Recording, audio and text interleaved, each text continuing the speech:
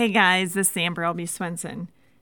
Way back last fall, I had the opportunity to record some podcasts with my friend and fellow Time of Grace staffer, Linda Buxa. Back then, we had no idea what was ahead of us. As you may already know, May is Mental Health Awareness Month. And one of the topics that's very close to Linda's heart is mental health and suicide prevention. So we recorded a 2-part series on that topic. Last fall, we could have never known the COVID crisis that was coming or all the issues that would surround that crisis. The economy, unemployment, anxiety, stress, worry, all the things that so many people have been dealing with. It seems this topic is even more relevant to us today now. So I hope that you find this podcast with my good friend Linda meaningful. Hello and welcome to Little Things with Amber Albee Swenson. Today's topic is, hey, I'm not okay. But first, let me tell you a little bit about me. I have been writing and teaching Bible studies for the past 15 years. I've worked with women, youth, Sunday school. I've been blogging for Time of Grace since 2017. I've written 2 books for them. Really what you need to know is that I love the Lord and I love the Word of God. And I find that the deeper I go into the Word of God, the more astounded I am that He loves us and that He notices us and that He cares so deeply about our lives. And my role is really to get people into the Word and to show them how awesome it is and to really get them to a place that they want to know and love God more. That's kind of my mission in life in a nutshell.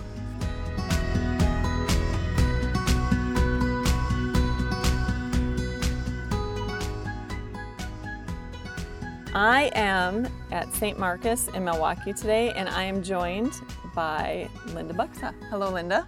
Hi, thanks for having me. It's fun to be here. I used to be a member here years and years ago, so it's kind of like coming home. And this is my first time here, so it's not at all like coming home. It's kind of like getting lost. So this is a great topic because, hey, I'm not okay. We're really going to be talking about mental wellness. And I'd like to start off today by mentioning that Passion Conference is a conference for 18 to 25-year-olds, and Louis Giglio is a pastor. And last year he spoke at Passion 2019, and his talk, a big part of his talk is focused on the suicide rate that among teens and young adults, which has hit sort of a crisis point. And he had just mentioned that he had spoken at a conference in Washington, D.C. to 4,000 people. He had left the stage. The band was wrapping things up. And when he was backstage, he just had this overwhelming feeling that someone in the audience was going to commit suicide. And so he stopped the band and he went out and he just started talking to the audience again, 4,000 18 to 25-year-olds. And he said, guys, I just get the very strong feeling that someone here is thinking about suicide, already has a plan in place, has written the letter, and they're really planning to carry it out. And I don't know if I'm way off base, but I think this is too important to ignore. And so everybody was standing up. They were listening to the band but prior to this, and so they were standing up, and he asked everybody to close their eyes. And he said, if this is you, I want you to raise your hand. And in the next minute, between 1 to 200 of those 4,000 kids raised their hands. And he said he was so overwhelmed by the fact that he had been talking to 1 to 200 people who had a plan in place, a letter written, and even after being at a Christian outing, they had every intention of taking their life.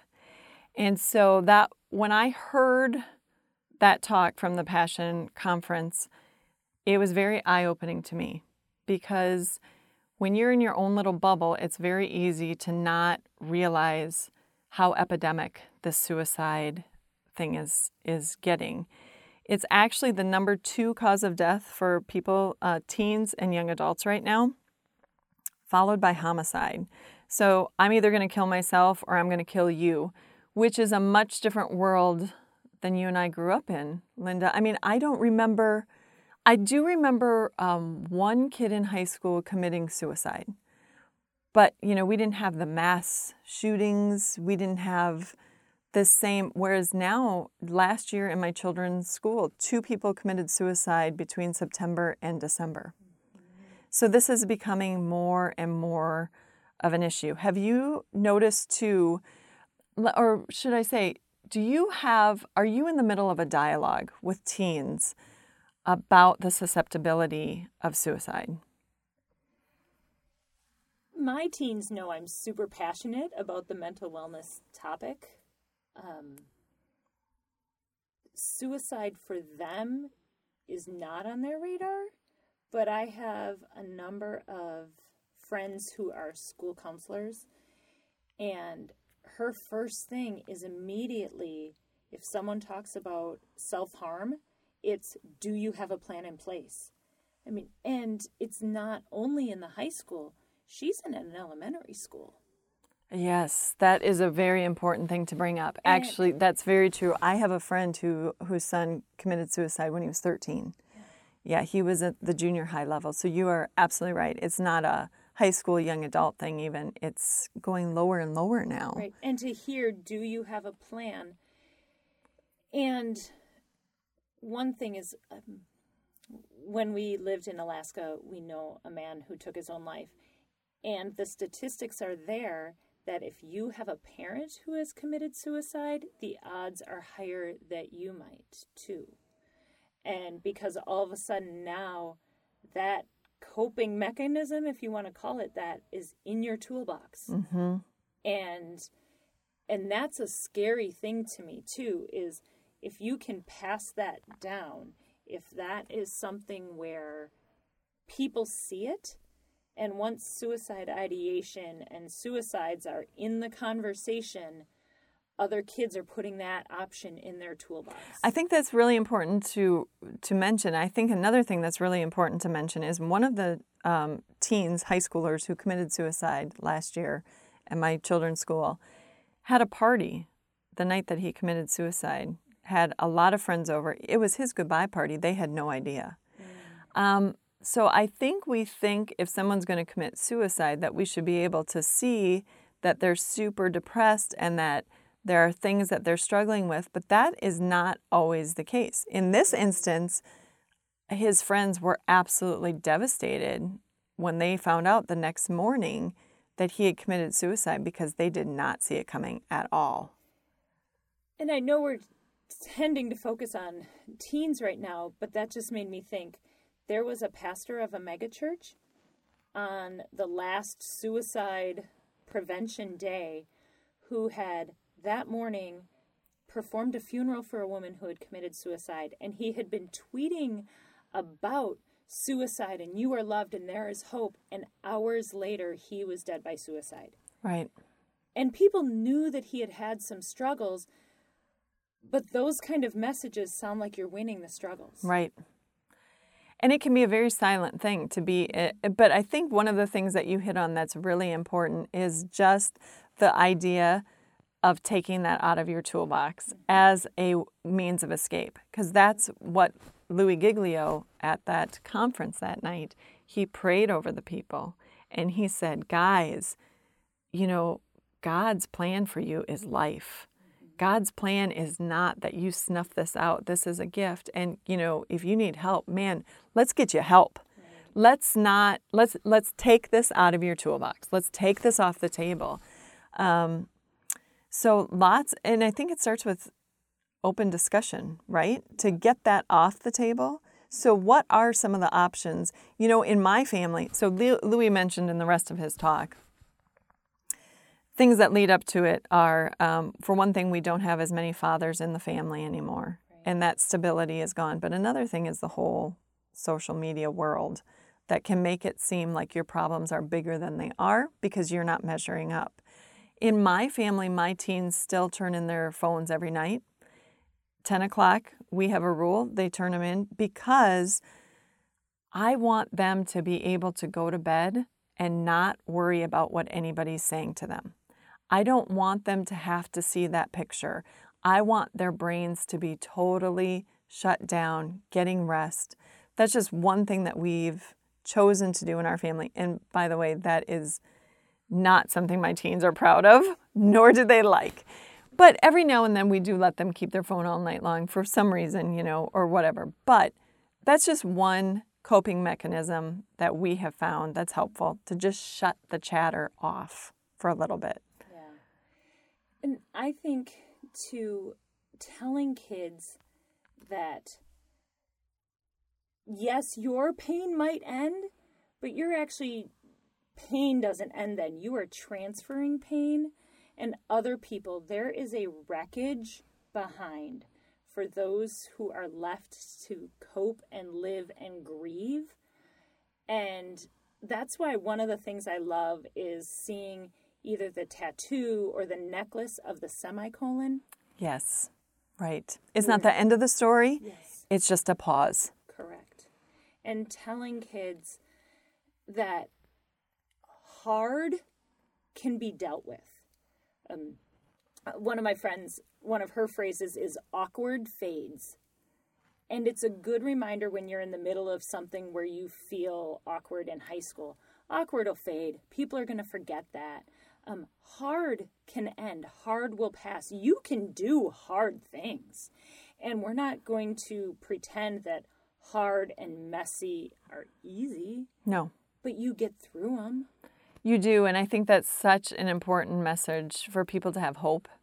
I have just come out of an incredibly difficult 3 years, and where I really felt totally alone in a situation, completely and totally alone. And by the end of the situation, I really was fighting a battle all by myself. And a lot of people had come against me, and at the end of the situation, even my husband was like, "Why are you still fighting this battle?"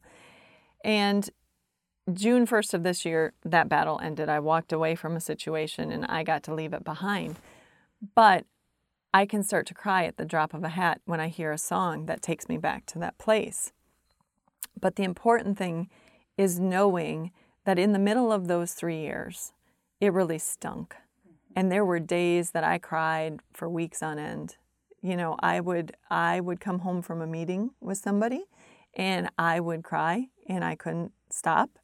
And 2 weeks later, my husband would say, "All right, come on, why are you still crying over this? Because it hurt so bad." But I have to say that it's really important to recognize the lifelines in the middle of that. So yes, I was in a situation where I felt very alone, but I was not alone, because so many times, whether it was a song that came on the Christian radio station that spoke directly to me, it went straight to my heart. Or one of the podcasts that I listened to that dealt with, man, you are in the struggle. Don't give up. God sees you. He knows. Or reading my Bible. I became very good friends with Jeremiah. Because Jeremiah, the whole last 10 chapters of the book of Jeremiah is Jeremiah hanging out, trying to warn the people the Babylonians are coming, and they're all hating him. They all hated him. They threw him in a cistern. They locked him up in a prison. They gave him stale bread, and he was, by all accounts, all totally alone. But you know what happened in the very last chapter of the book of Jeremiah? The king of Babylon sent his people over there, and the first things they did is said, "Where's Jeremiah? Come with us." Because somehow, some way, maybe Daniel, through Nebuchadnezzar, he was already working in the palace or whatever, but he had said, "There's a man of God that I really want you to spare." It doesn't matter how it came about. The bottom line was God was looking out for Jeremiah in the dark, in the dirty, in the hard, in the messy. We see the same thing with Joseph when Joseph was in prison. And we get this great little phrase that said, even in prison, God's hand was on Joseph. And so I think it's so important for us to realize no matter how hard, how messy, how horrible it is, and when we don't see the bright future of tomorrow, God sees, God knows, and He's with you in the depth. And he will throw you those lifelines, and they're going to be in your word, in his word. They're going to be through other Christians who are going to remind us of their struggles and their hard times. They might be through Christian friends or Christian songs, but they're there. Yeah, absolutely.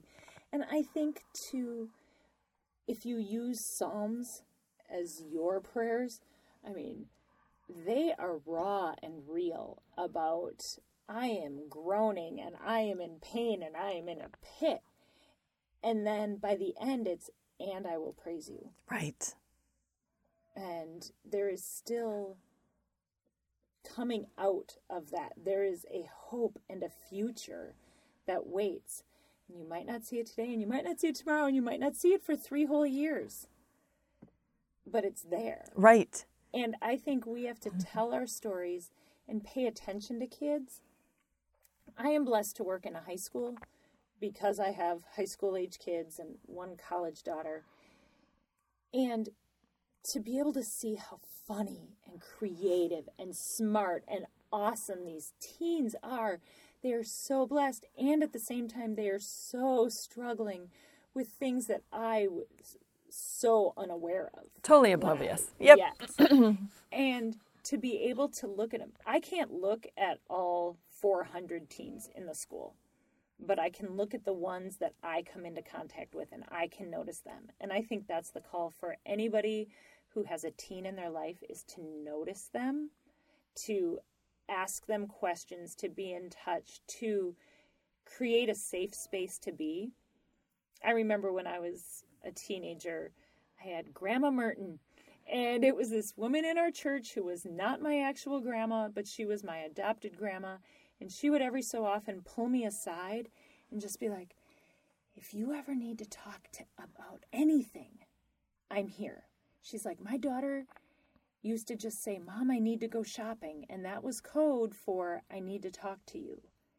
And that's really great. That is really, really great and important, because it can be really hard for especially siblings to say something in front of other siblings when they're struggling. So to have that code word, I think that's a very practical thing that you can do. And I think the other thing that you hit on that's very important too is that safe space. I know with my 2 children who started new schools this year, and it's not easy to start high school not knowing people. It's not easy to start junior high. And those first couple days when they came home, I said, no matter if you have to sit at lunch alone, they were both sitting at lunch alone that first week. Even if you have to sit at lunch alone, know that when you come home, you are coming home to people who love you. And we can't wait till you get home. So even if you have to get through the day being lonely, we love you and we want you here. And so creating that safe space. What about if there was a teen listening right now and they say, you know, my family isn't a safe space. I don't have that. And for that matter, I really don't know who I would talk to. I'm struggling. I don't know who to go to. Who do you recommend? Find me on Facebook. And me too. Right. I'm under Linda Buxa. Buxa. Honestly, that is one where there are professionals out there too. I mean, people can call NAMI. There are... Spell that. NAMI. There are suicide prevention phone numbers. There are people in your community who are dedicated to helping you and caring. And I know it's hard. Like, if you don't have parents who support you, because I know that happens, and if you don't have a good line of communication with them, find someone, find a teacher, find someone at your church, and you'll know. You can kind of sense, and I'm going to say sometimes they may not react super great, but if you just say, I need help, and if they aren't in that position, ask somebody else. And sometimes they can direct you to someone who is. And I think part of that is being real. You know, we've talked before about social media and the whole idea that we put so many good pictures of ourselves out there. But what if, you know, one of those true friends that you have, what if you actually reached out to them and said, I'm struggling? do you really think that person would turn their back on you? Because I think a lot of times when you finally get up the courage to say to someone, I'm really struggling. I remember a post that I had written for Time of Grace. It was, when you are hanging by a thread, remember who holds the spool. And I shared it on my individual Facebook page, and I had a friend respond saying, I'm ready to take the oars. Because I had ended that blog by saying, maybe you're not in the boat struggling. If you see somebody struggling, offer to hop in the boat and take the oars for a little bit. And my friend was a good enough friend to read through that and see she's struggling.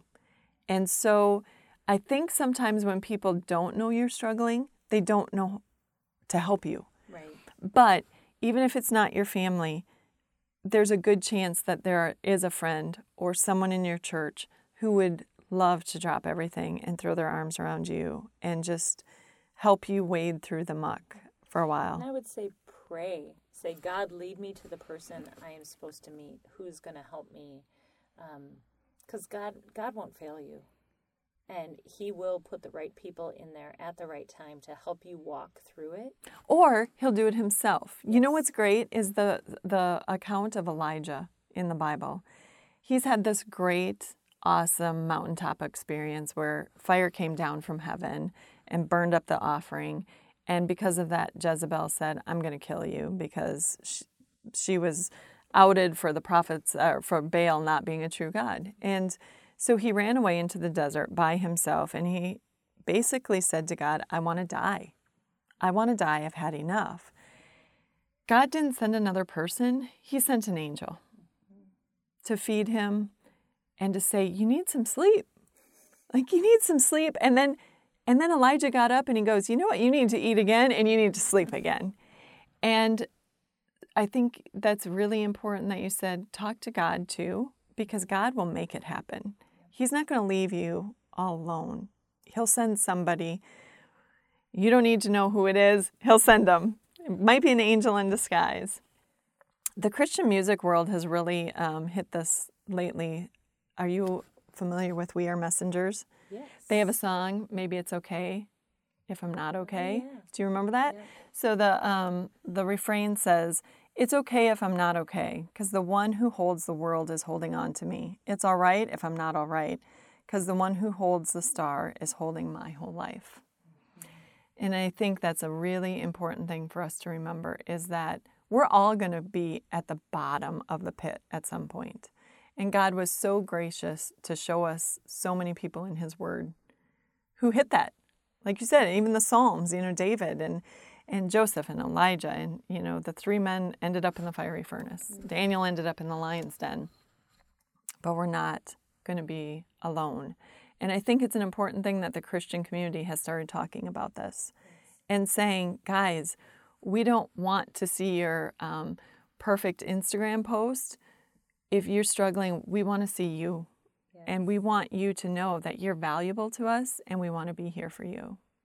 Absolutely. There's a couple of studies that said the church is really good at stepping in after a suicide. But of church members whose family committed suicide, only 4% of them felt that the pastor or church leaders knew ahead of time, and only another 4% of members knew. And it's like, reach out, because a lot of times the church just needs that opportunity to step in before, to say, I will walk with you, I will be there with you, to remind you that God's there for you. Right. But sometimes we just don't know, and so it's a matter of speaking up.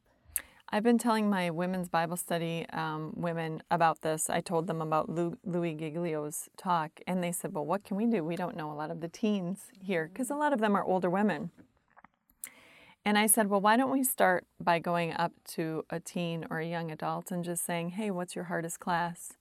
And starting a conversation and just being one more face that on Sunday morning is excited to see them here. Let's start with that, and let's make sure that they know that we love them and we're available, and then go from there. But it's certainly something that we have to be praying about as the body of Christ.